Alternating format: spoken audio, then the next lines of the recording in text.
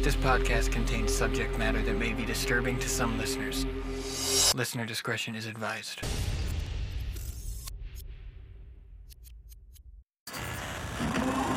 For imprints It's time to open the door in your mind. Sit back and listen to true horror. But be careful what you allow in. Because it's time to go through the fog.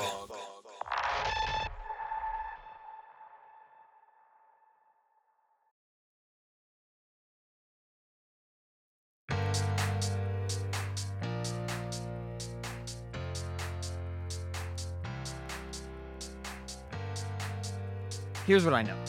1, the possession ends when she wakes up. Did any of that really happen? 2, she has no recollection of the previous night. 3, water disables, but only momentarily. Maybe 2-3 minutes?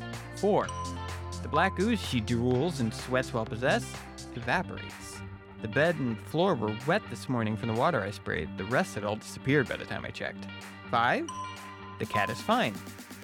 And 6, I need help. She's taking work calls in the other room. I'm doing my best to focus on my own work, but my mind drifts from my laptop screen. I can't focus. Agreeing to myself that I won't get anything worthwhile done today, I give up and start thinking about next steps. I need an exorcist. I'm not the kind to call an exorcist. I'm the kind of guy that scoffs at the idea. They're all scams. You can't have experience with something that doesn't exist. Clearly, I'm not the religious type, but I'll table my reservations for now. I'm not going to go through all of that again on my own. Feeling totally out of my element, but unwilling to call a church, I found an exorcist on Craigslist. Price is no object. Let's get this thing out of my girlfriend. Says he'll come over tonight. He messaged me and says it is of the utmost importance that my girlfriend's waking body does not find out what we're going to do. If she does find out and is not able to fall asleep, no refunds. How much more could I expect from a Craigslist exorcist? I'm certainly not thrilled with the idea of a stranger knowing my address, but I'm not backing out now. As you can imagine, this is the slowest slog of a day I've ever experienced in my life. I am anxious. I feel physically sick. I jump at everything my girlfriend says. I can't look her in the eyes without imagining that eerie yellow tinge behind them. Around lunchtime, I hear her humming happily in the kitchen. She really has no idea, does she? A profound sense of certain death washes over me as I watch her wield a knife to cut vegetables. Finally, the workday's over. My acting this evening was on par with any Oscar winner. Remembering what The Exorcist told me and failing to come up with an excuse, I got into bed with her.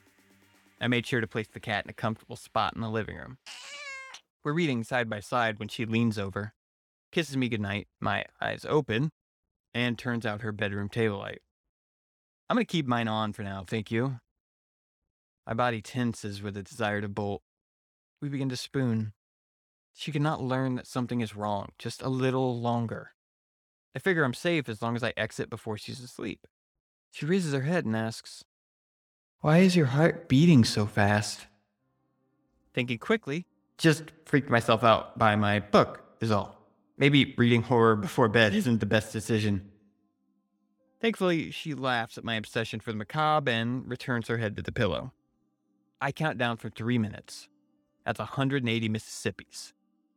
She must have been close to sleep because she didn't protest when I get up. I install the chair as my lock and wait. Where are you, Pumpkin? Can't you sleep? This is so close to my girlfriend's voice, I'm certain I made the whole thing up. I'll play it safe, I decide, and not respond. Again. It's cold without you, baby. Come back to bed. I'm sure it's cold as hell where this thing is from. I'm not opening the door. There's someone coming up the driveway. It's late. Don't let them in. I stand up to answer the front door. Outside the dim front door light is a tall man clad in traditional priest garb. He looks like Ethan Hawke from that movie First Reformed, but clearly with a body covered in tattoos as evident by the inked skin poking out from underneath his cuffs. Pretty much exactly what you would expect from a Craigslist exorcist. There's not much time to introduce ourselves as we hear an alarming scrape coming from the bedroom. I take this moment to read the priest's face and check if he actually has experience with this. He seems at least to be brave. His face gives no indication that he's wearing a costume for a quick buck. Outside the bedroom door now, in hushed tones, he begins to explain what he is going to do. Brandishing a Bible and a small jar of holy water, I decide not to explain that sink water works fine. We're about to open the door. Hands on the chair, I hear scraping again. This time I realize the sound was never coming from the bedroom. It came from the living room. To my left, I hear the stranger breathe out softly. The cat. The cat has been watching us the whole time. Its normally green eyes now bloodshot and yellow. No pupils in sight, poking out from around the corner. Black paste drooling from its agape mouth, leaving a snail trail of fluid behind as it stalks out into the open. It attempts to hiss while making eye contact with the priest, but all that comes out is a bubbling gurgle as more fluid leaks onto the hard wood. Are the cat's legs longer than usual? It looks like it's grown 5 inches in height, typically sitting around ankle level, but now could stand as high as my knees. I curse quietly to myself. Shit. How could I have been so stupid? Of course the cat managed to get itself possessed. It spent the whole night in the bedroom, presumably mopping up the viscous black oil, wet food, with its mouth. New plan. Cat first. I shit you not, the cat fucking talks. Its mouth doesn't move from its totally agape resting position, but the voice comes out of its mouth. It's that same too deep nightmare voice I'm all too familiar with. I told you not to let him in. Just then, my girlfriend decides she needs attention again. A constant rapping of knuckles on the door.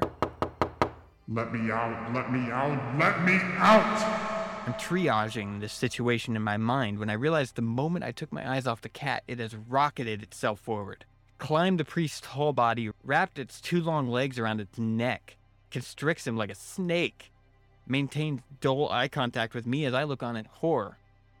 The priest drops his Bible and holy water on the ground, attempting to tear the cat's octopus-like legs away from its neck. He succeeds momentarily and cites what I assume was a Bible verse. The cat puts a stop to this with a quick navigation of its tail deep down the priest's throat. Coughing and hysterical, he can't manage to escape its impossible grip. Claws digging bloody fissures into his neck. My turn. As I grab the holy water from the ground and grapple with the cat's jaw, pouring the contents of the jar down its slime-obstructed throat. Immediately, the cat falls to the ground like a corpse. Legs splayed out in every direction and lays on the ground. Defeated for now. Once the cat is safely inside its travel carrier, the priest and I share a grim look. I ask him if he's ever dealt with this kind of thing before. Rubbing his neck, of course, 1,000 times. It takes a great deal of conviction for me to not physically roll my eyes. Glad to have you around then.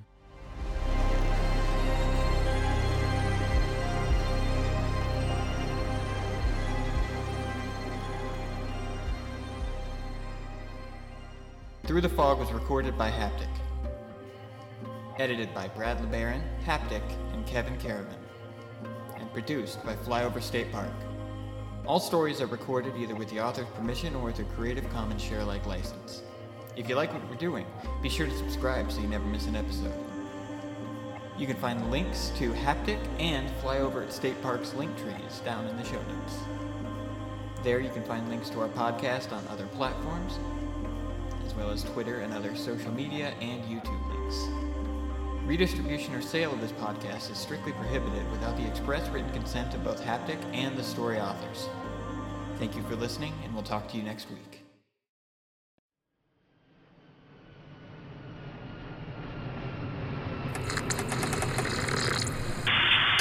This is Flyover State Park. You are clear to land.